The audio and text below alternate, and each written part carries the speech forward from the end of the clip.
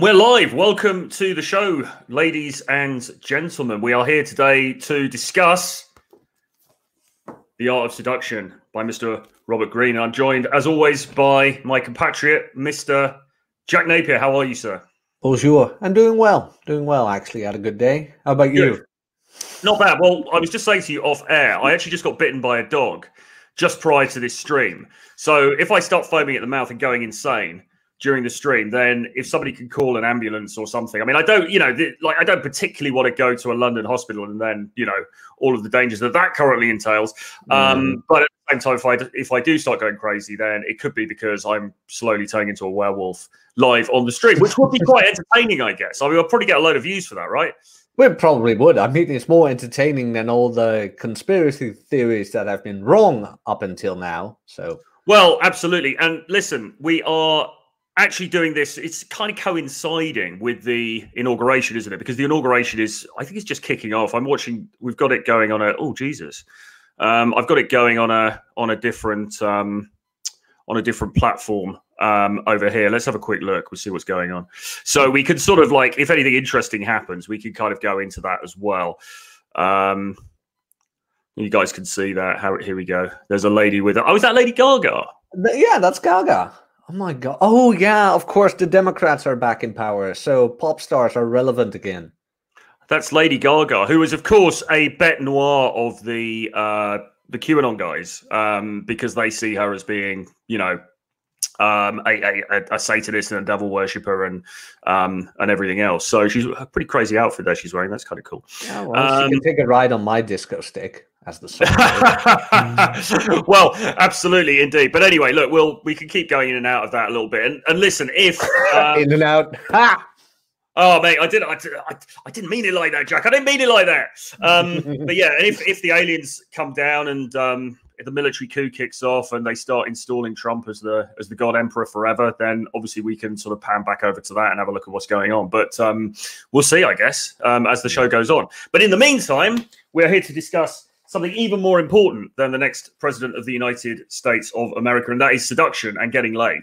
And in view of that, what we're going to do today is go through the natural, and then what's the next one? We've got the natural, and then we've got the coquette, okay, from The Art of Seduction by Robert Greene. So this is continuing our series of these videos where we're going through and breaking down the individual sections. So if you're watching live, many thanks. Great to see you guys.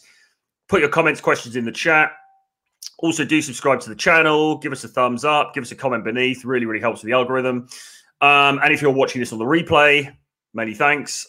We are here on a historic day, and I hope you get a load of value from this breakdown. Okay, so let's look at the natural then. So the natural, for the first thing we need to clear up with the natural is that it doesn't mean what it generally means in the dating game community. Because people never, generally speaking, when we talk about a natural in this space, what we are referring to is a dude who is just naturally good with women. He's just naturally good at seduction. He doesn't really have to learn game. He doesn't really have to do any of this stuff. And everything's good. And I've got friends who are like that. I wouldn't say I'm like that myself. For me, it was more of a learning curve. But that's not really what we're talking about here, is it? This is something very separate to that. Oh, yeah, absolutely. Absolutely. Because seduction should be interpreted in a different way, in my opinion, when it comes to the natural.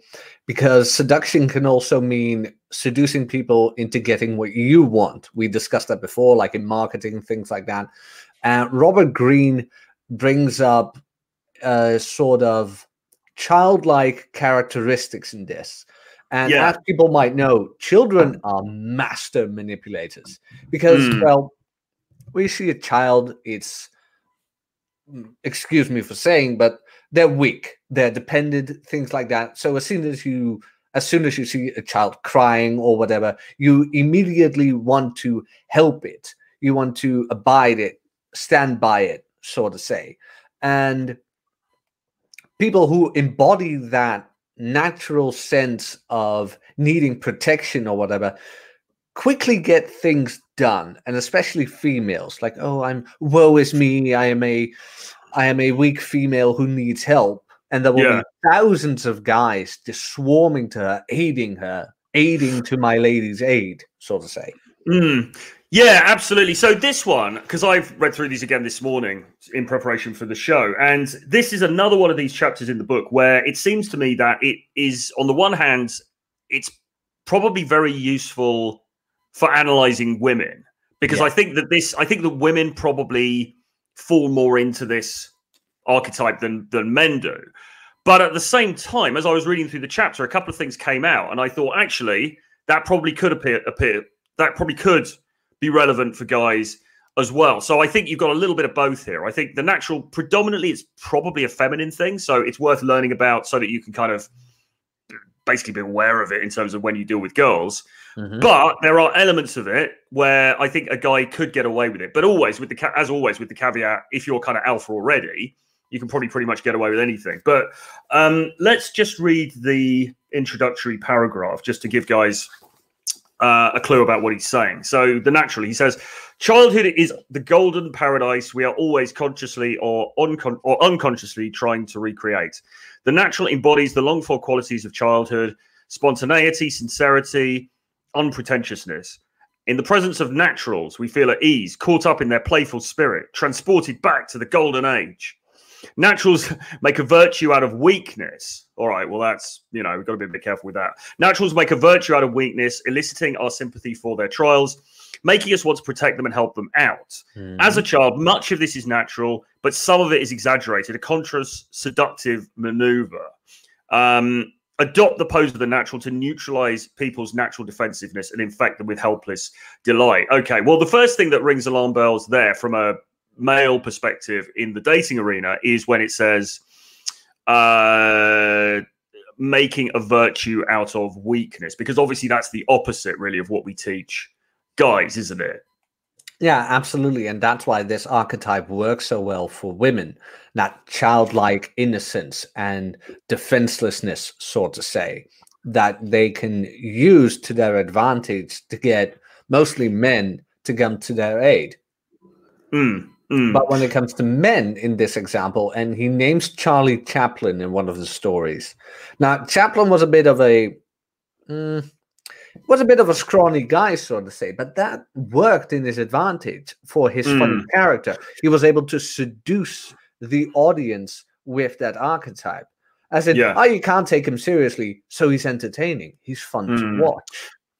Yes. Well, the other thing about this chapter, as is really a common theme throughout the whole book, is that I'm looking at it with half an eye to how can I improve seduction skills for guys. I'm then looking at it as how can I use this to understand women. But there's a third aspect to this, which is, as a content creator, I think, well, what does this mean in terms of being somebody who puts out content? And equally, that could apply to being a politician or being anybody who's trying to influence a mass of people. And my sense of this overall was that for me, as a guy, I think in the main, the natural archetype could perhaps work as a content creator, because you could be a very charming kind of dude who's a little bit naive and a little bit sort of, questioning and wide-eyed, and people might like you for that as a content creator. I'm not sure for a guy it would work seductively, because of course what we always teach guys is you've got to be invulnerable, you've got to be unassailable, you've got to be the strong man who is leading in the interaction. Yes, I agree with that. And when it comes to as content creator, and maybe I'm taking you too literal, could be happening. Thanks, Alex. But when you're open to new ideas, and let's say you, in some cases, they might do it fake ignorance, so to say, that can be very seductive to a crowd. As in, he's open to new ideas, he isn't that full of himself, he admits he wants to learn, you name it. So in that case, yes, you can't use it to your advantage.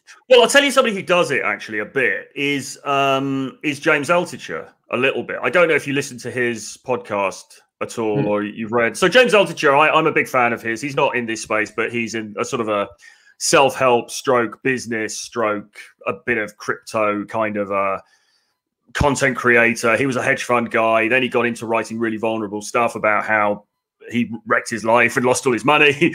And then he got into minimalism. You should follow up his minimalism stuff, actually. I'll send you something afterwards. It's quite good. And he does a great podcast, loads of different guests on it. It's awesome stuff. But he actually has a little bit of this as a content creator because he's a very, very intelligent guy. There's no doubt about this. I mean, he, very intelligent, entrepreneur, financial whiz kid, whatever. But he does have this sense of innocence about him and this sense of like, oh, well, can you explain that to me? Or what does that mean?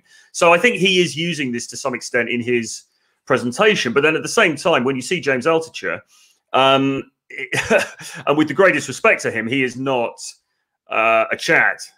He's quite a sort of, his whole persona is as a somewhat geeky but very nice guy, and that works really well as a content creator. Whether it would work well as a seducer in the sexual romantic sense, I doubt. Although he is married, so he obviously works on someone. It reminds me a lot of the starving artist kind of type. And in some sense, the bad boyish guy where girls want to fall for him because he needs help. Like a guy who comes from an abusive household. I mean, you and I are no stranger to that. But I don't know about you, but I've had girls who were like, you had such a troubled childhood. I just want you to be happy and blah, blah, blah. They kicked on it. They absolutely loved it. That vulnerability side. Yeah, you're right. And I think we touched on this in one of the other sections, but well, actually, there's somewhere in this book when he talks about charisma. I think we've yet to come onto this, but he cites vulnerability as being one of the traits of charisma. And I discussed that in Cat Academy. And I always try to say, look, on the one hand, you kind of want to be a badass. You don't want to seem vulnerable to the girl. But on the other hand, in a certain context, a little bit of vulnerability it gives her those big puppy dog eyes. She's like, oh, how cute. Robbie Williams was a bit like this. Robbie Williams, on the one hand, was a bit of a dandy and a showman and an extrovert and quite a sexual guy. But on the other hand, he would do songs about his nan and talk about his addictive issues and all of this different stuff. And women would love that. They'd be like, oh, he's so sweet. He's so, he's such a broken, he needs looking after. So but as always with these things, it kind of works, but you've got to be the alpha in the first place. If you're in the first instance, you are just a sort of weedy guy, or you're a bit of a chode, and you do this, it's not going to work. If you've got the alpha status or the charisma status in the first place, you can get away with it. Yeah, you absolutely do not want to lead with this. And that is why I think this mostly fits the females, because they can. Yeah, exactly. And women can, and women do lead with this. And I'm not, and this is just, I mean, how many women have you met who are playing this innocent role, whether they're innocent or not, who are sort of using that as the thing that their calling card? My ex was one of those. Really? I mean, really? I don't have a bad word to say about her, but when I read this, I was like, okay, that's her. Like, amazing, giant blue eyes. She wasn't that tall. She was like 1 meter and 60 centimeters, maybe even shorter. Very tiny, petite girl, but had that childlike innocence about her. And she was 21 when we dated, so not to worry about that. But that childlike innocence in everything. Like, everything was amazing to her. Everything was great. Yes, yes. From new places she went to, from new dishes she ate, everything. Now, at a certain point, and Green talks about this, it can be annoying. It really can be annoying at a certain point where you're like, honey, I know. It's great. It's magnificent. I know. It's the best you've ever had. Let me guess. You've never seen something like this before. I know. It's very offensive, Jack. I'm sure there's many in the audience who are finding this very seductive. John, if you want to, oh right, okay. John said he might pop in for a bit, so we can I can throw him the link. But in the meantime, before I do that though, let's just have a look at a little bit more of this. So what it says up front is adult life is basically kind of boring and there's a lot of compromises involved, okay? And the natural is attractive because the person who is playing the part of the natural, they've got that playfulness about them. They've got that sense of sort of like that innocence, naturalness. They haven't been beaten down by life. And people find that refreshing. And I can actually identify with this because as a gentleman, who's getting on a little bit in years, when you meet or you date or interact with a younger woman and she has a sense of this innocence about her, that could be really refreshing. Oh yeah, right, because it's sort of like, and that can, and I think that is actually what attracts guys to those kinds of women so much, because as well as obviously looks and things like this, but it's that sense of like, wow, she's just so fresh and she's not jaded and she's just so wide-eyed and everything. She's not beaten down by boxed wine and cats. Exactly. Divorced. Exactly. And so then he goes into, and he says then, in order to get to this place of innocence, you need to stop being so hesitant. You need to stop being self-conscious. And he then says that some people will do this, though. It's not completely natural. They will big this up. They will exaggerate their weakness to look like they're still innocent. And of course, that's largely a female strategy. And he breaks it down into 4 different types. And the first one is the innocent. And that is very much this girly kind of archetype that we've been talking about now. And I can't really see that flying as a male seductive. No. And unless you just happen to be so Chad that you can kind of get away with anything. I can't really see this being as a strategy that we would recommend. But the next one is the imp. Okay. And he talks about fearlessness. He talks about being blissfully uncaring, having this kind of infectious spirit, a breath of fresh air, somebody who doesn't worry about offending people, who's kind of sprightly, blah, blah, blah. And I think actually a guy can get away with this, because I know dudes, I would say there's a guy in the UK called Baxter, who I may try and get on the show, who's like a guy who's been doing dating and game and pickup from the early days. And I think he's in his 40s now, but he's just got that quality of sprightliness and impishness and mischievousness. And, girls love him. Women love him. One of the best players that I've ever met. I'd even go as far as to say that John has it to some extent. Mm-hmm. Do you know what I mean? So, yeah. Brashfulness. So maybe, is that something you could elaborate on while I try and send John the link? Well, it's mainly just saying what you think, and without really thinking about the consequences. A lot of children are like that. Like, the most honest people in the room, if they're there, are often children. They don't care about social norms or whatever. They put it as it is. I mean, the emperor has no clothes. Like, that ends with the kid saying it, right? Like, the emperor is nude. Yes. Children in general do certain things like that. And even in game, you being bashful towards a girl, that is that impish behavior. Like, not being afraid to offend her, whatever the outcome might be. Going for what you want without hesitation of other people's opinions.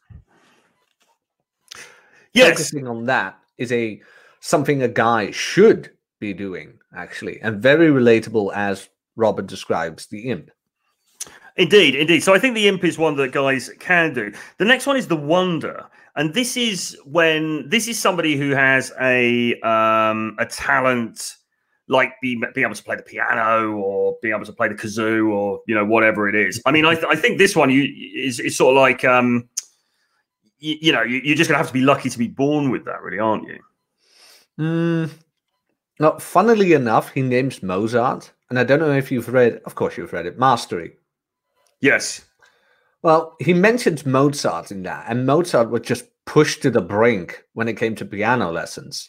But the thing was, Mozart was pushed at a very young age, and especially as adults, we are blown away when we see like a child who's just 4 or whatever mastering an instrument like that, without even really thinking about how many hours that child has put into said skill. But it's just more seductive when a child does it. I remember years ago, we had a metal band, and I mean heavy metal band. Like, what was it again? It almost sounded like that Scandinavian thing that Rolo likes, black metal. But those kids were 11, 12 years old. But everybody was so impressed by them because they were so young and played such heavy music. It was very seductive for them as a band. Now, of course, years later, when they were like 17, 18, and they hit the age that everybody was doing that, it wasn't that impressive anymore. Here's Big Joe. Big Joe. Ah, there he is. Does he remember the lines? Can we hear this? Can we hear? Is there any volume on No, this? I can't hear him. Here we go. Here we go. We, the people, who seek a more perfect union. Oh, come on. That's obviously Trump, isn't it? That's obviously Trump in disguise. This is a great nation. We are good people.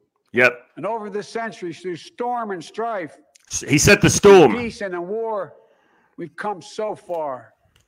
But we still have far to go. We'll press forward with speed and urgency, for we have much to do in this winter of peril and significant possibilities. Much to repair, much to restore, much to heal, much to build, and much to gain. Did he say could much? use some gains. Did he say much to game? Mm-hmm. It's much to game. He wants to game Melania, man. He's like, I took the presidency from you. I'll take your wife as well. Exactly. Maybe you'll see him in Cat Academy. Well, hopefully, yeah. It'd be great to have. It'd be great to have Trump as a guest speaker, wouldn't it? To teach the guys that charisma that took him all the way to the top, really. And what a career that dude had. And then the next one is the undefensive lover, and Green actually says this is the most useful one, and I think in a way it is, because what he basically kind of says is don't be defensive. And I think this is something that is useful to us as guys, because and what I'm thinking about in particular here is in a romantic sexual context. Because if you are defensive and kind of afraid to show your desire, afraid to show your sexuality, and to share that with the girl, then she is likely going to become defensive herself. Okay, and so guys who tend to do well in this arena actually, and we'll use the word, they do tend to be very natural, don't they? They just naturally like do the thing, they just naturally put themselves out there. So, I think this one is something that is quite useful, right? Mm-hmm. Don't be timid. Don't be meek. Let yourself go. Go for what you want. Don't be defensive about it, which is a bit counterintuitive with certain things going on lately, like the whole consent things and yada, yada, yada, which makes some guys afraid. But in all honesty, I don't know about you, but I haven't ran into it. Well, I think it's just, you've got to obviously, for a start, you've obviously got to play, you've got to be whiter than white, and what we're teaching here is not anything about, being manipulative or getting people to do things against their will. That's not the point. The point is to be an attractive guy. So that's the first thing. And then the next thing is simply that, well, you just need to be very sensitive to the different situations and just ensure that you are not getting into a situation with somebody who maybe is, going to be problematic down the road. So you just got to be very cognizant of your surroundings, the type of situation you're getting yourself into, and just be mindful. But I think in general, this is something that gets talked up perhaps more than is necessary. Mm-hmm. Well, yeah, that's my experience as well. Of course, I mean, I always make sure that I have like a certain WhatsApp conversation where it's like, okay, this was consensual and things like that. But other than that, I mean, go for it. Be assertive. Express your desires, so to say. Exactly. And then like you say, he then goes on to discuss Charlie Chaplin, and he talks about how he took on this very naive sort of character and etc., and seduced the world, if you like, made all these great movies and everything else. Interesting stuff, but does that help us in this regard? Perhaps not. Well, I mean, you mostly want to focus on like seducing in game, right? Because then no. But it could be, again, this book really is, as most of his books are, swords and shields. The art of seduction is also meant to protect you from seduction from certain points of view, as in politicians, artists, actors, you name it. And from that point of view, this comes in handy a lot. Yes. But for like, if you're not an actor or whatever, or maybe you are in theater, I'd say it can help. Other than that, like, you show up at the bar dressed up Charlie Chaplin, Yeah, that's not doing well for your peacocking and amuse mastery, man. Don't do that. Absolutely, yeah. Don't. I mean, I think what we're saying here is don't do Charlie Chaplin game. You know, No. if you're gonna choose an archetype, maybe Charlie Chaplin is not the archetype to select. But I think, I mean, we don't have to just keep this to game. We can talk about broader issues as well. And I think you're right. I think this stuff is really invaluable to know if you are somebody who's creating a public persona of some kind, right? I think in that sense it works really, really well. And another example is Mr. Bean, who I actually hate. I've always kind of despised Mr. Bean. I've never liked that character, but incredibly popular. Why is that? Well, he's very, very naive, very sweet, very naive, and this is another example of that. So, and I think James Altucher is quite a good example. That's a little bit more in this space. So this is something that you can utilize if you're trying to build a brand, if you're trying to speak to a large group of people. Yeah, no, absolutely. I mean, you like Rowan Atkinson, right? It's just the character, Mr. Bean, you don't like. I like Rowan Atkinson, yeah, because he's done some great stuff. I mean, I love. Have you seen his daughters? Like, what is it with ugly dudes and their daughters? No, seriously, Sylvester Stallone, same thing. It's like, what? The guy from Aerosmith, what's his name? Steven Tyler. Oh yeah, Liv Tyler is yeah, but he has a sister as well, which I can't remember. I think the sister wasn't that good looking, but like all these ugly dudes just have daughters where you're like, how the hell did this happen? It's pretty insane. But yeah, exactly. Mr. Bean's a great example of that. Absolutely, yeah. And he as he goes on, he talks a bit about, and this again, I think largely applies to women, but he talks about how women can, through their character, seem more attractive than perhaps they are physically. And he says, and this is a bit of a dagger in the heart of the black pillars who may be watching this. He says, people often mistakenly believe that what makes a person desirable and attractive is physical beauty, elegance, or overt sexuality. But Cora Reed, because he talks about this woman, Cora Reed, who was a sort of a courtesan in London back in the 18th century and had lots of lovers and things like this. And he says she wasn't dramatically beautiful. Her body was boyish and her style was garish and tasteless. Even so, the most dashing men of Europe vied for her favors. And I think that's true, isn't it? I think that we all know women who are in our lives who maybe they aren't the most beautiful woman that we've ever met, but there's just something about her, and we keep going back for more. Is that something you recognize? Yeah, I kind of do. I mean, again, in all honesty, as long as she's thin, I'm fine with it. But at a certain point, you're just like, I know you aren't the prettiest, but just the way you act, the way you present yourself, it does something. It's appealing. It's attractive. And talking about appealing and attractive, here we have John. Here he is from Modern Life Dating. What's up? Hello. What's up, man? How are you? Oh, just tall. I mean, you've really stooped to new lows if you got Jack on the show. Next thing, it's going to be him and Ryan Stone. We've not quite gone that far yet, mate. We've not quite gone that far, but we got to stop the field, guys. What are you doing?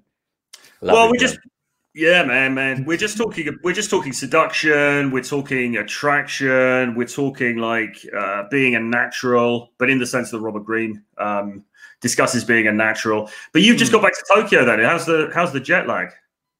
It was great. It was very funny. I was the only person in the whole plane flying business class. Oh, I saw that. I saw that on your story. Yeah, there was me and there was one girl up there, but she was a flight member for the company, so she was just like flying for free. Okay. But yeah, it's good, man. I'm so glad to be back in Tokyo, man. I've already had sex with some 2 different chicks. It's been less than 24 hours since I touched down, but nice. I was. Man, he's seen at least 3 landing strips in the last 2 days. Then, oh man, life is good, man. Life is good. Yeah. I mean, but this book. I just wanted to chime in. Earlier in the day, but in regards to this book, The Art of Seduction, it's really, really, it's probably the best book, and I really. Troy, I mean, you know how much I hate the Manosphere and all these Twitter tryhards and all these jerk offs, the red pill masturbators, as I like to say. Like, oh, Robert Reed, man, oh, I'm so alpha. Me and my 79% body fat. I read that book, but it's a very, very high level book, and I believe a lot of the concepts will go over the average guy's head because he taps into some very dark parts of human psychology that a lot of people like to kind of sweep under the rug. Yeah. Don't like to look at the truth. And what you were just mentioning earlier to Jack about like, a girl that's just not that appealing, but there's something about her. There's this chick I have in Tokyo. And to be honest with you, she's a little chubby. She's a little big, but like, not like America disgusting big, Japanese big. And every time like size 8. Yeah. So like to this date, I started hooking up with her in I believe it was 2018, mid 2018. I've never taken her on a date, but when she comes over, like just the sex is just, and it's still good. It's phenomenally good. She's not the prettiest. She's not the thinnest, but when I come so hard with this chick. And then I roll over and she starts massaging me and cleaning the house. What a brilliant. What more do you possibly want? I mean, that's a standard in the hot dude life, but I mean, just it's great to have that in your life. And I understand what you meant by that for sure. Yeah, but it really is true, isn't it? I mean, there's girls that I've been out with who have been, very good looking, and I would put as 8s or 9s. I mean, I don't think 10 really exists, and I think 9s are few and far between. Absolutely. But it's not necessarily those girls that you have that great experience with. Sometimes it's the girls who fall a little bit lesser on the totem pole. And that's just how it is. And this is where the whole looks thing gives way to reality, because actually we can see it in our attraction to women. Actually, it is a bit more than even for guys, and guys are the most looks focused people out of the two sexes. Right. And even for us, there's more to it than that, isn't there? Some girls just have that thing.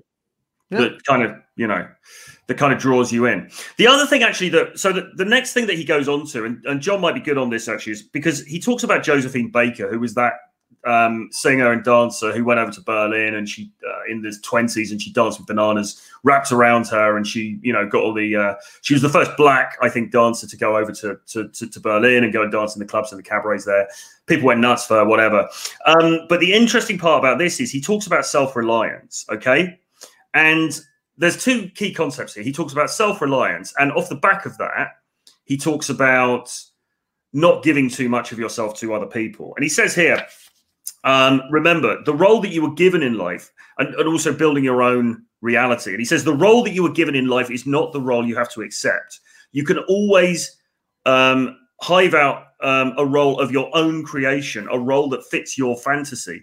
Learn to play with your image, never taking it too seriously. The key to infuse your play with conviction, the feeling of a child, making it all seem natural. And then the more absorbed you seem in your own joy-filled world, the more seductive you become. Don't go halfway. Make the fantasy you inhabit as radical as possible, and you will attract attention like a magnet. Now, funnily enough, when I read that earlier, John, it reminded me of you a bit, because I think you're somebody who has created their own reality, and you very much live in your own reality. And as a result of that, you attract people to you. Isn't that aren't we all supposed to be like, worshiping every word Rollo says? So, I mean, become the mental point of origin, right? I mean, unlike most of these try-hard idiots in the manosphere, I actually do what I say I'm going to do. Yeah. Which is like, call me old-fashioned, but I just feel like that's just the way to live your life. And dude, why wouldn't you want to create reality? Look at the reality outside; it fucking sucks. Yeah, true. It's shit. I got sick and tired of fat bitches, so I went to the country with the lowest obesity rate in the world. I got sick and tired of looking at some incompetent fat boss who is stupider than me, gets less pussy than me, trying to tell me some shit about corporation politics and blah, blah, blah. And I'm just like, how about this? How about you go fuck yourself and I'll go start my own business? I'm sick and tired of the banks fucking me in the ass 24/7. So I became a massive cryptocurrency advocate. And take a look at the market. I've been harping on about cryptocurrency since early Q1 2019, even though I've been involved in the market since 2016 Q4. Now, I don't need to say anything. I just need to say I've been involved in cryptocurrency since 2016, and you know what the fucking deal is. Yeah. So the thing is, people are just too, listen, Troy, people are cowards. A staggering majority of people are cowards, and they don't have the balls to do what it takes to make your own reality. And that's why when you do have the balls to make your own reality, there's almost nobody like you around. You become such a seductive anomaly. Yeah.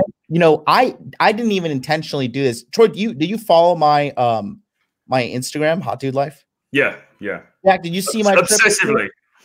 Thank you. Jack, did you see it? I do follow it, but what particularly did I see? The stories recently. Yeah, a couple of them I did. All right, well, never mind. Can we just throw Jack off? I'm just joking. What I'm trying to say is this: so Troy, recently I just went because I had the freedom to do it. Yeah. Went to Los Angeles, Orlando, New Orleans, New York, Miami. I did my USA tour to see everybody, right? And I just thought, it's just kind of, why wouldn't somebody go see all their friends and members of their community and shit? And I got so many DMs from girls and guys telling me oh my God, your life is amazing. You're in LA, you're in New York, you're in Miami, you're in Orlando. You went to New Orleans. I saw you fly into you went to New Jersey, Philadelphia. Unbelievable. How'd you do this? I was like, I just made a plan and I didn't stop until it was over. Yeah. And now look at me. Some people would say I'm old, 35, he's an old guy, but I know a lot of 35-year-olds that are trapped slaves behind their desk and don't have the freedom to do what I do. But when you set out to make your reality, you have to know, 1, pretty much everybody's going to oppose you. 2, it's going to be very, very, very hard. 3, it's going to take time. But 4, once you achieve it, you are like a god.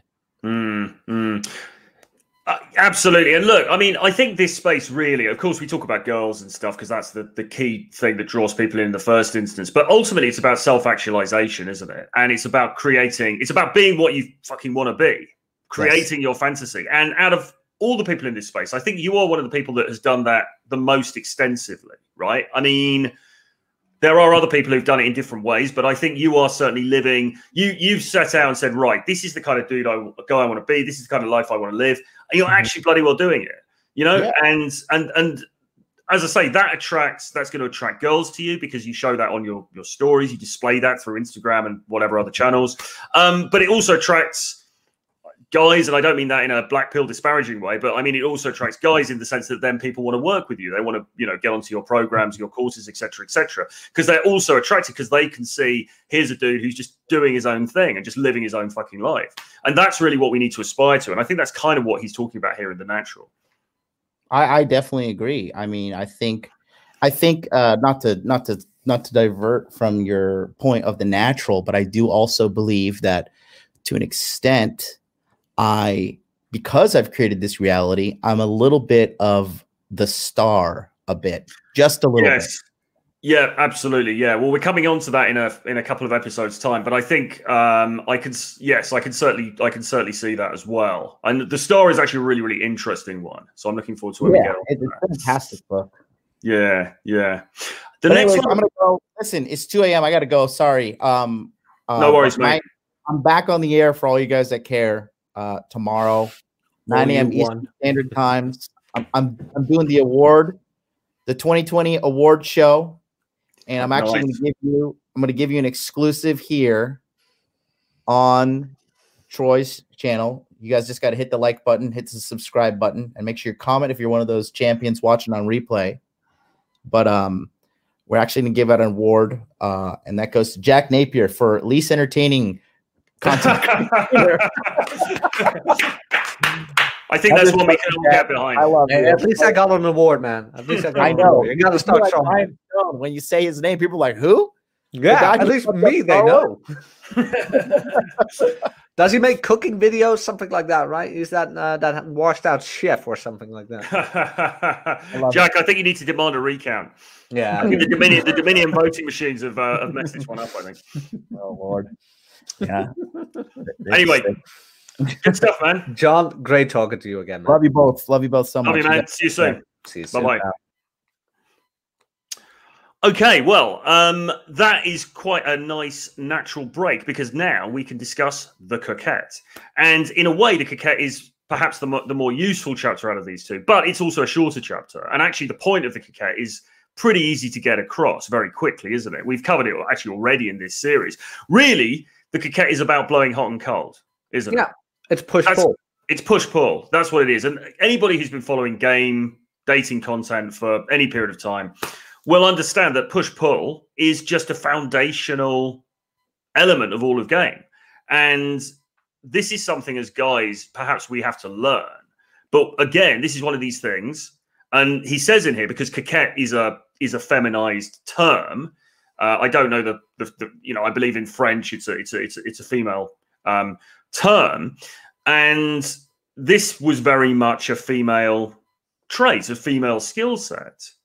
A coquette, when you say the word coquette, it normally means a woman. But he makes the point that in the 17th, 18th centuries, the guys, the great European seducers like ourselves, I suppose we are the progeny of those great European seducers, Jack.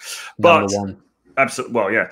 But yeah, I mean, the guys started to realize the power of this coquettishness, of this push-pull, and they started to employ it themselves. And very successfully, because it really works. This is the thing. Well, absolutely. And especially in this day and age. What I mean by that, most girls, their phones are being blown up. Guys who want their attention, guys who've got scarcity mindset, have no other options. As soon as they get a girl, they blow up her phone. Yes. Who is the guy she's going to think about? The guy who doesn't do that. Works very counterintuitive. Because as a guy, you want to go for what you want. The thing is, once you've made known what you want, you need to be able to take a step back. You need to be able to show her that, hey, your distancing from me doesn't faze me because I've got shit to do. I've got my own life going on. And if you don't want me, there's a bus coming every 15 minutes. Yes. And that irrational fear of losing her, so to say, doesn't play a part in all of this, because a lot of guys have that. They are afraid to create said distance because of losing her. Even though a lot of women crave that distance, they want to chase the guy. As Ryan says it, the cooking guy is a great chef, by the way, but a horrible content creator. But as he says, relationship is the girl's work. A lot of guys got that mixed up. For some odd reason, like the guy all of a sudden starts with that whole conversation. What are we? Where's this going? No, that's the woman's job. Like your job is to get her in bed. Yes. That's it. At least for most of the guys, it is. And make sure she wants to come back in bed. But it's her job as a woman, at least most women want to be the person to do that, to lock you down. Your business should not be the business of locking down. That should be hers. And you can perfectly get her to that point by doing a coquettish streak. Yeah, absolutely. No, you're right about relationships. It should be her who is seeking to lock you down, as you say. And that's not even, and to be honest, that's not even really a technique. That's just because nature. Well, you should be a guy who's got stuff to do. And also as well, remember, again, Rollo Tomassi, our Lord and Savior. Hi, programmer. What he always says is that the male sexual drive is for maximum or maximal sexual variety from maximal partners. Okay, so when you enter into a relationship, in some senses, you are going against the grain, aren't you? You're going against what your biology wants. I'm not saying it's a bad thing to be in a relationship or you shouldn't be in them or anything like that, but you are in some ways going against the grain. And so you shouldn't be so keen to go down that route. This should be something that you have to be almost persuaded into, because she's the best option that's available. And and some guys will say things like, well, I was with her for a couple of years and I was waiting for her to do something wrong that would make me want to leave her, and she actually didn't do anything wrong, and so then I realized that she was somebody who I wanted to stay with. And I kind of think that's fair enough as an approach, but I mean, she should be the one that's pushing for the commitment rather than you. Yeah, no, I absolutely agree with that. And weirdly enough, like when you just go the natural route with it, you'll often find that, at least for me, I don't care that much about it. Like commitment. Know what I mean? Like, oh, she's here like X days of the week. Okay, that's good. Fine. Yeah. Oh, she keeps texting me. Okay, well, fine. Yeah. Things like that. And then all of a sudden she starts whining and complaining about, what are we? Like, what do you mean, what are we? Like, are we committed? Well, you're here bloody 80% of the week and you keep texting me. I don't know. I mean, do you want it in stone? Like, what do you want from me? Just tell me you don't want me to fuck other women. Like, yeah, exactly, and that's the way round that really it should be. So that is so any guys watching this and you're thinking, oh, I just want to get that girl. This is my moment, or whatever. Like it's you should be on your purpose, on your mission. And she should be the one who's saying, well, hang on a minute, what are we? What are we doing, etc. But before we go further into this, let's read the introduction to the Coquette just to set the scene. So he says, the ability to delay satisfaction is the ultimate the ultimate art of seduction. While waiting, the victim, he says victim a few times in this book, by the way, and it's, apologies to any SJWs watching, but I think he means it in a good sense. Let's say target or the woman that you are seeking to seduce. He says, while waiting, the victim is held in thrall. Coquettes are the grand masters of this game, orchestrating a back and forth movement between hope and frustration. Okay, hope, frustration. They bait with the promise of the reward, the hope of physical pleasure, happiness, fame by association, power, whatever it is. All of which, however, proves elusive because she doesn't pay the check, right? She sort of promises a lot, but she doesn't actually hold good on that. It's always just held slightly out of reach. This only makes the targets pursue them more. Coquettes seem totally self-sufficient. They do not need you, they seem to say. And then narcissism, and remember, narcissism is one of those dark triad traits that we talk about in Cat Academy and elsewhere. Narcissism proves devilishly attractive. You want to conquer them, but they hold all the cards. The strategy of the Coquette is never to offer total satisfaction. Imitate the alternating heat and coolness of the Coquette, and you will keep the seduced at your heels. So, very interesting stuff. I mean, what do you make of that, Jack? I mean, for me, the key things here are hot and cold, never quite giving what's wanted, and also narcissism, I think, is very important. Yes, it's giving that radiance of, how do I phrase that? Giving that idea that you think you are the total shit, so to say. Like you walk in, I'm the shit, I don't care, what up? I'm going to do what I want. Now, I might find you interesting, I might find you attractive, and I might give you some attention, but I've got other things to do. So again, pull. That's why I don't like push-pull. I prefer pull-push because that's way more logical, but maybe that's my autistic brain. I don't know. No, I don't literally have autism. Like, but he says. Spot on the tisms. But you reel them in a bit, but you don't chase them, so to say. Like you've made your will known. Now it's up to you. Hey, I know I'm awesome. If you don't think that, screw you. Not my fault. I can't help it that you don't have any taste. I'm off. Bye. That story you once told me, like you approach the girl and she's like, oh, I'm sorry, you're just not my type. No. I'm sorry for you. Yeah. Like, Exactly. You know, and this is another theme that runs all the way through this book, really, is that you should be self-obsessed the whole time. You should be, and we talked about it just now with John, you know, you are building your own reality. You are the star of the show. And and that's how it goes, okay? And people can either buy into that or not, you know. And some people are very divisive characters. I mean, John is a divisive character.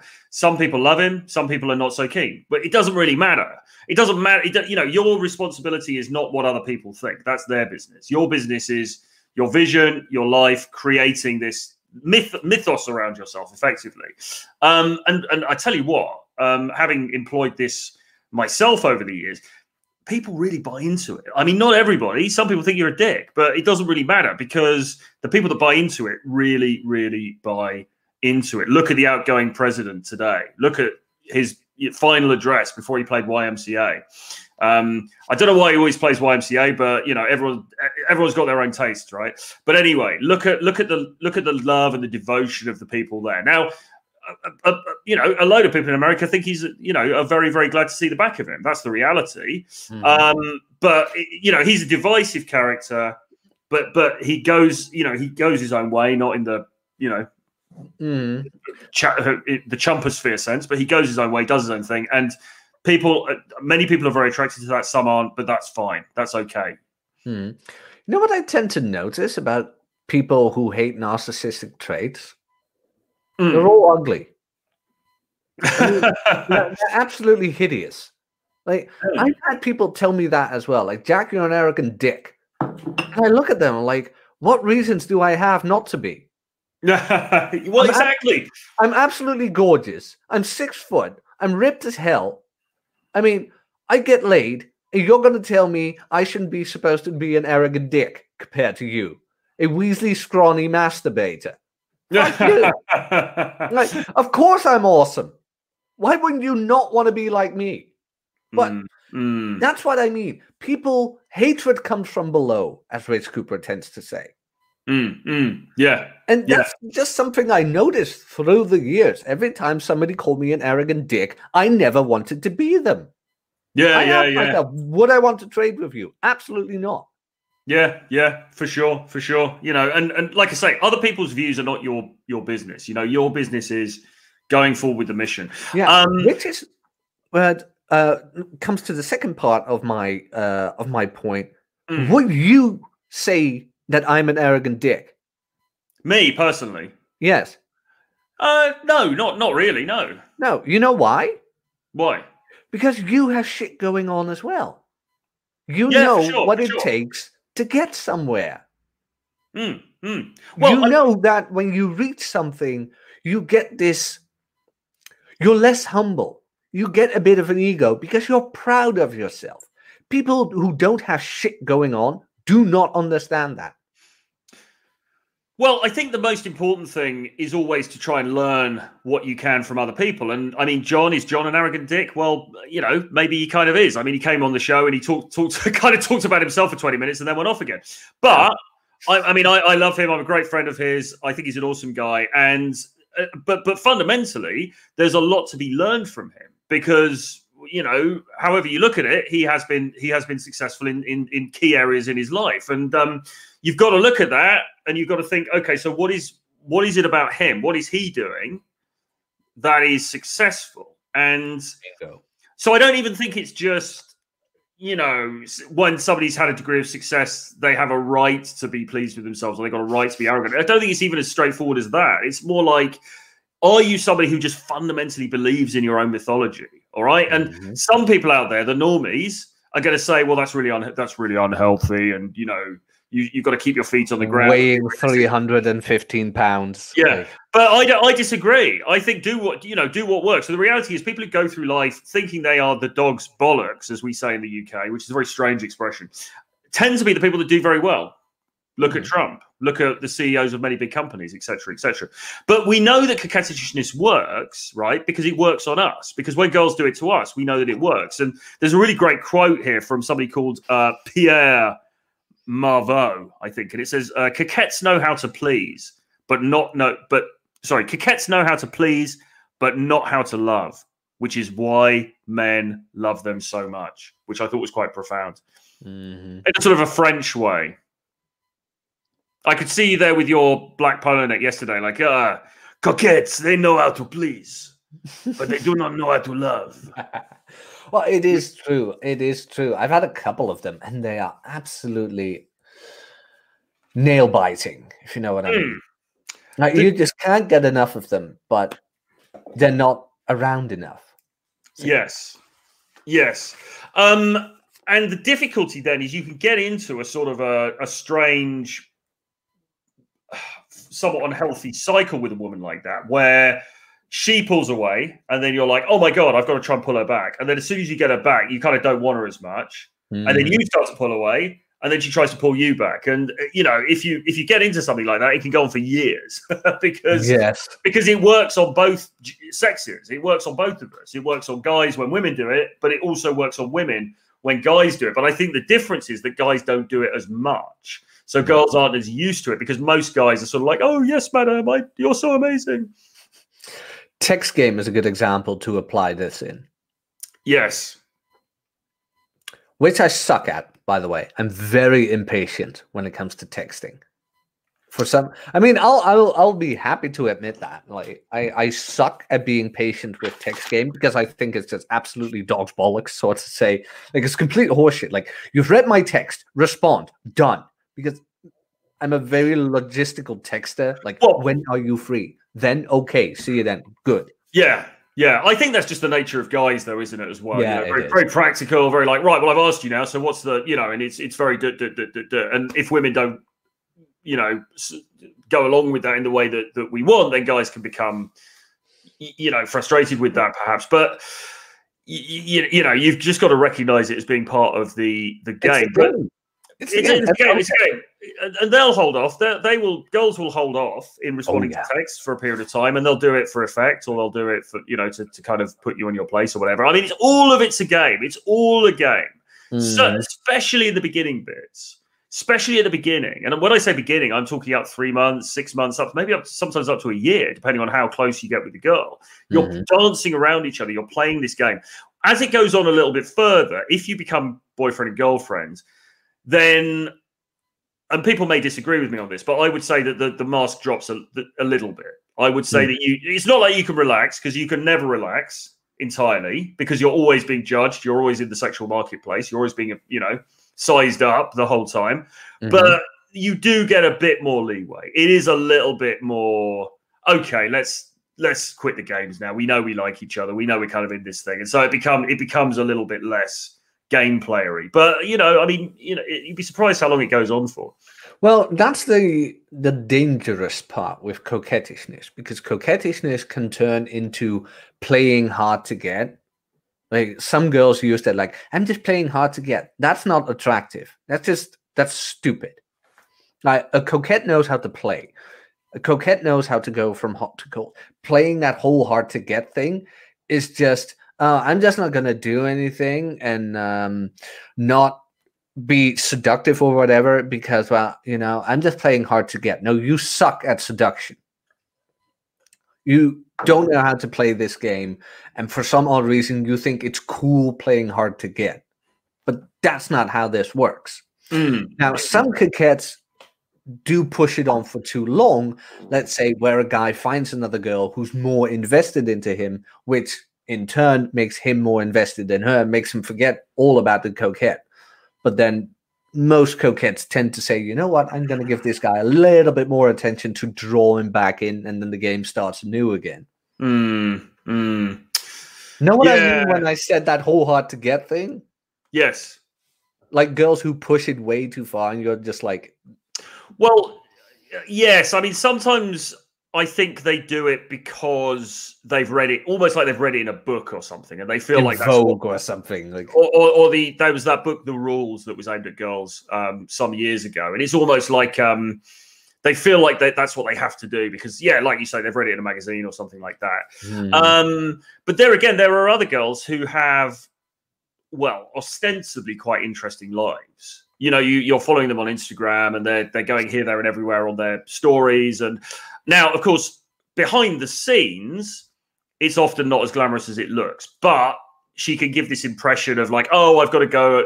When we used to be able to travel, you know, it's like, oh, I've got to go to Paris for a couple of days, and then I'm before time, and then I'm going, and then I'm going to this party in Milan, and I'm doing this and blah blah blah. And they can give this impression on the outside of having this very busy, glamorous life, and you're kind of on the outside of it. You're with your nose up against the glass, and that can make you desire them more. But it's a lot of this is facade, though. A lot of this is game playing. There's a really great quote here which I wanted to read about this whole dynamic, though. He says people are inherently perverse. This is page 71, by the way, students. He says people are inherently perverse. Well, we certainly are. An easy conquest has a lower value than a difficult one. We are really only excited by what is what is denied us, by what we cannot possess in full. Your greatest power in seduction is your ability to turn away, to make others come after you, declaring their satisfaction. Most people miscalculate and surrender too soon, worried that the other person will lose interest, or giving the other that they want to accept the giver a kind of power. The truth is the opposite. Once you satisfy someone, you no longer have the initiative, and you open yourself up to the possibility that he or she will lose interest. So this, I think, applies to humans generally. I don't think this is a male-female thing. I think this is all of us, right? Well, especially men. This relates to women a lot, and especially nowadays. I mean, poon is easy to get. Let's be honest. Sex is easy to get these days, and like making a man interested is easy. Keeping him these days is hard. Now, when you have a same night lay, she has to bring something else to the table to keep him around. And that's when that whole playing comes into play, so to say. But again, as a girl who gives it up that easily, you're going to lose him because you're not special anymore.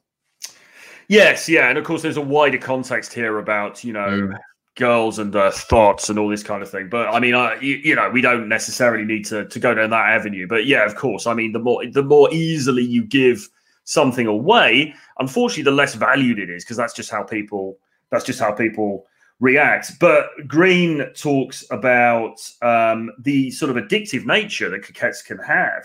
Coquettes can be maddening to deal with, never committing, but never saying no, never allowing closeness. But more often than not, we find ourselves coming back to them, addicted to the coldness they project. Remember, seduction is a process of drawing people in, making them want to pursue and possess you. Seem distant, and people will go mad to win your favor. So again, there's this really fascinating thing of, like, on the one hand, it's narcissism because you think you're awesome, and self-absorption. You're just like self-obsessed, and you're kind of like less interested in other people. And those two things. And this is really, you might talk about it as being selfishness, really, but those two things together make you, for a start, you're probably having a more of a fun life because you're just focusing on yourself. And secondly, it makes you more attractive to people. It does. And I want to add to the point I just made, like, turn it around. What do guys tend to do a lot these days? Wear their heart. Well, that too. But wear their heart on their sleeves.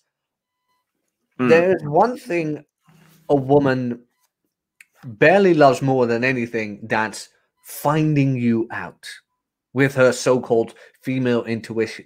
But a lot of guys these days, and you've seen the show First Dates, most of these guys like bear their problems. Like, oh, this happened, that happened, I'm this, blah, blah, blah, blah. That's not interesting to her anymore. Now she knows everything. What's there to find out? Nothing. Yes. And that's how guys can play a coquette. Be mysterious in that. Like, let her find out. Let her dig. Yeah. You're right. And I think that's a really important point, actually. And this is something I bang on about the whole time. Particularly, again, in the early stages, you've got to be a bit mysterious. You don't want to give it all up. You don't want to put it all out there on the table like you're in a car boot sale and you're trying to sell off your old secondhand clothes. You want to keep it a little bit. You want to keep the cards close to your chest. And yes, you're right. That is also an example of coquettishness, I think. There's an interesting quote here from Nathaniel Hawthorne. I don't know where this is from, but he says, selfishness is one of the qualities apt to inspire love, which is another one that I quite like. Selfishness is one of the qualities apt to inspire love. Weirdly enough, it is. Again, we're getting into some of the less attractive aspects of human nature here because, you can imagine the trad watching this and like, no, a high quality man is never selfish. He self-sacrifices and all of that. Truth of the matter is, You know, who's she dreaming about at night? Me. You know, who's she getting turned on by, right? The only way I can help others is after I help myself. Yes. That's what a lot of people get wrong. Like, you're so selfish. Yeah, but if I'm not taken care of, I cannot take care of anyone. Yes. Yes. And I think there's a wider point here. You talk about minimalism as well on your channel, and I don't want to go massively into that, but there's a thing here about self-sufficiency, because Green talks about self-sufficiency plus narcissism. It's sort of like you've created your own world, you've created your own mythos, and then you've worked out, okay, so what are the things that I need to live the life I want to live? Okay, well, I need a bit of money, I need a computer, I probably need a Wi-Fi connection, probably one that's better than mine. Sorry, guys. It seems a little bit ropey today. You know, you need a few things, and then that's it. I'm good. Flashlight. Yeah, exactly. Sex doll. You know, I need these are the things I need, and then I'm kind of good, and I'm then living the life I want to live. And you know, if you want to come into that, great. But I'm, you know, and also I think very highly of myself as well. And that narcissism plus that self-sufficiency, very, very powerful in terms of attracting people to you. But regardless, even if you don't, you're kind of all right because you're still living the life that you wanted to live, right? Yeah, no, absolutely. You do your own thing. She's stepping into your world. You're not exiting your world to go to hers. Yes, exactly. And it's very much more about sort of sending out mixed signals. He talks actually about somebody who sounds an interesting character called Jiddu Krishnamurti, I think, who was a mystic, apparently, perhaps in the Pat Stedman mold. And he was also a dandy. He was also very finely dressed and very kind of flamboyant, etc., etc. And he had this kind of faith, and he would do, you know, sermons and draw people to him in that sense. But he also claimed to be a celibate, and whether he was celibate or not, I don't know. But women would go crazy because here was this guy who seemed to be projecting this image that was desirable, and yet he was also then in the same breath stating that he was not ever going to satisfy that desire in there. And that, I think, is something, again, that's very powerful. I'm not saying go around saying that you're celibate, but it's being slightly out of reach really gets people going. Yeah, I know what you mean. Like, it's the unobtainable. Yes. Exactly. And I have to say, a particular favorite of mine, Morrissey, the singer, did exactly the same thing back in the 1980s. So when Morrissey was in the Smiths back in the 1980s, he would say in interviews that he was celibate, you know, and he kept this going for years. In fact, actually, for many years, Morrissey would say he was sort of asexual. He wasn't interested in sex, and he was celibate. Now, actually, the truth of the matter was he was a good-looking guy. He was also a singer in a hugely successful band. And this just drove, you know, the females in the audience and some of the guys absolutely nuts. Because it was like, well, hang on a minute. This guy, you know, he's just so unobtainable. And that just gets people even more, right? We want what we cannot have. Exactly. And he was a man who created this sort of mythos around him, and also was very sort of independent. And I've heard anecdotes, I've read anecdotes about him where he would just, you know, he's friends with somebody for 15 years and then suddenly he just cuts them off. I just never speaks to them again, you know. And I'm not saying that's an attractive character trait or, you know, what you should be like, but it's just sort of like it paints a picture of this guy who's just almost so in love with himself, pushing other people away. Not nice, but, you know, it just draws people to you. And, you know, is there something we can learn from this? It's that strange attraction we have, not per se to the person, but to the behavior. Because I think it's something we all want to obtain. Detachment from material goods and even, well, humans, so to say. I mean, which is a strange paradox. We find it attractive when people are not attracted to us or attracted to commitment or whatever. It's a strange paradox, really, but it works. Works like mad. It does work like mad. And I mean, he does say earlier on in the chapter, doesn't he, that look, people are often, they lack courage and they sort of do it a little bit and then they cave in because they think, oh damn, if I don't respond to her text today, then she's going to stop liking me. And so they sort of cave and they pull back from it. And I think what he's saying here is actually what you don't realize is that you can push it a lot further than you think. Mm-hmm. Oh yeah, absolutely. So, I mean, ultimately, what it comes down to is being less available to people, being focusing on yourself, being self-interested, maybe even a little bit selfish, and just not being as available to people, not just giving yourself away so easily. Because guys, especially, we can do this because, the girl is really pretty, she's beautiful, like, oh my God. And then immediately we want to give up the farm. It's a bit like, oh, okay, I'll just put my entire life on hold for you. And Isn't that the old pickup line? Like, what else have you got going on except for your looks? Yeah, for sure. It also fits nicely with apologies if I'm wrong. I believe law 25, maybe even 28. Use absence to gain respect, which is a very good one that fits well with this, where you just pull yourself out of a situation, stay away for a while, and then all of a sudden come back. You tend to notice that the response is way more positive than when you would have stayed around the entire time. Yeah, absolutely. So, I mean, the coquette, I think, is one of the most important chapters in this book, although there's so much gold in this book that it's only one amongst many. But I think it is it's perhaps one of the most important, because I think push-pull, hot-cold, mixed signals, a bit of narcissism, self-obsession, all of these things, these are really the hallmarks of the modern seducer, aren't they, Jack? And I think we could probably, I'm sure we both sort of would agree on that in our own ways. Oh, absolutely. I mean, for starts, it's in my top 10 books of all time. It just is. Again, it's a sword and shield when it comes to seduction, because you can be seduced at any time of the day. I mean, I'm ready if anyone wants to come around. Yeah, I mean, hot blondes with small waists, 19 to 23-year-old. You can knock on my door right now, but I'm not available. You know what I mean? Like, I might make some time. I'm not too available. I'm a bit coquettish. Not to worry, ladies. But if you really must, I might make some time. But exactly.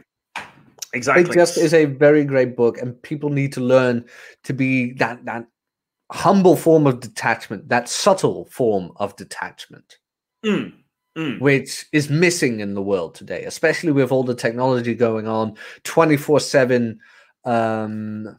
being available 24/7.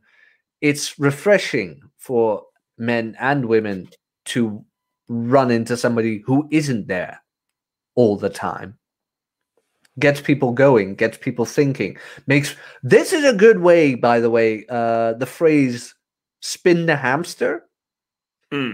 This is a good way of doing it. You want to spin that hamster mad? Be coquettish. Yeah.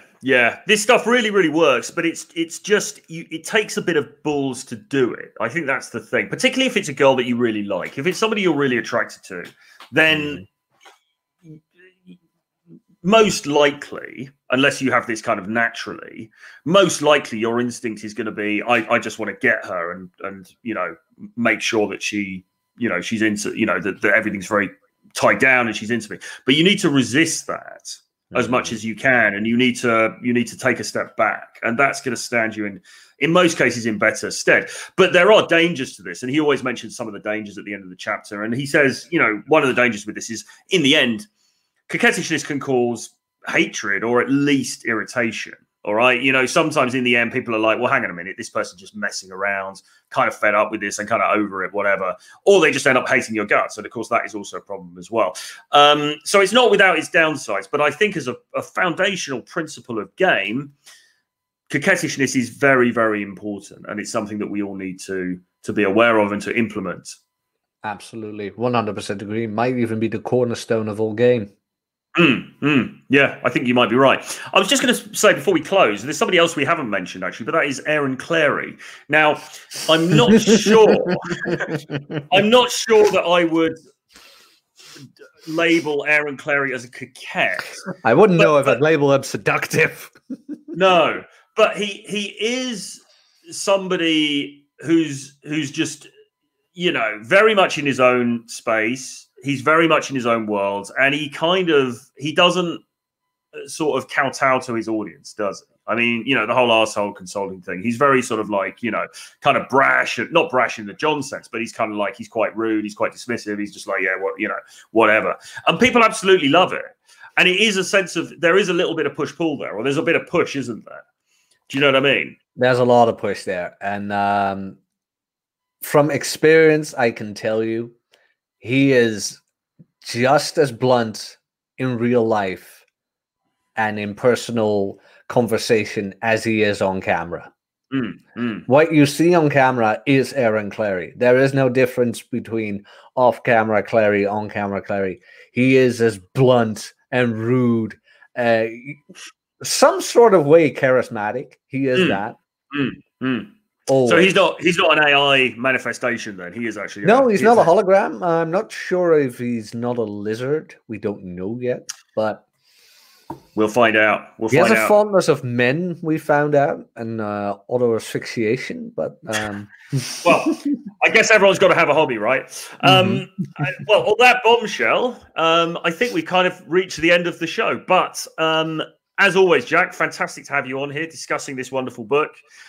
What have you got coming up, and where can guys find you? I think tomorrow they can find you here, can't they? Because we're carrying on. I will be back tomorrow here to discuss the book again. Link to my channel is in the chat. You can also join my private community there. I am doing more writing and writing more essays, and I'm posting them there on the private community. Mostly, the last couple of posts have been mostly about detachment from what's going on. Because I've caught myself getting angry on Twitter and seeing things in politics, even in Dutch politics, but then setting myself down and asking myself, what was this worth? Why was this of value? It wasn't. There are so many better things to focus on. So the last couple of posts have been mostly about that. Talk a lot of fitness-related stuff as well. And is that are those on your blog or on Patreon?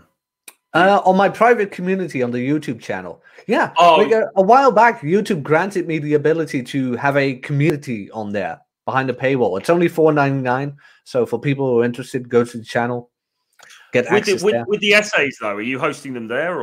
Yeah, all of them. Oh, really? Okay. All right. Nice. Oh, cool. Hallelujah. It's pretty neat how YouTube made that a possibility, and I'm exploiting it to the fullest extent of it. Very nice. Very nice. Well, fantastic, mate. That's awesome. So everyone should get over there and join Jack's private community. I guess tomorrow we're probably going to end up doing the Charmer and then the Charismatic. And I think it could be another one of these things where the Charmer is, well, I don't know. I need to reread it. So let's withhold judgment. But the Charismatic, I can tell you, has got some really juicy stuff in it, really fantastic stuff in it. So that's going to be a hot show for sure. So look forward to that, guys. Join us here again tomorrow, 11:30 a.m. EST. Do hit subscribe to this channel. Give us a like. Give us a thumbs up. Hit the notifications bell as well so that you will know when the new videos and broadcasts are coming out. I've sort of had half an eye on the inauguration, and I haven't put anything else on because no aliens have turned up as far as I can see. I haven't seen any sort of like military intervention or anything like that. So it all looks like it's kind of going to plan. But you know, no doubt we'll learn later. We'll hear more later this evening. But yeah, historic day. And thanks ever so much for joining me, Jack. It's been fantastic. Thank you for having me again, Troy. And I'm looking forward to tomorrow. Indeed. Absolutely. All right. We will see you guys again very soon. Bye-bye.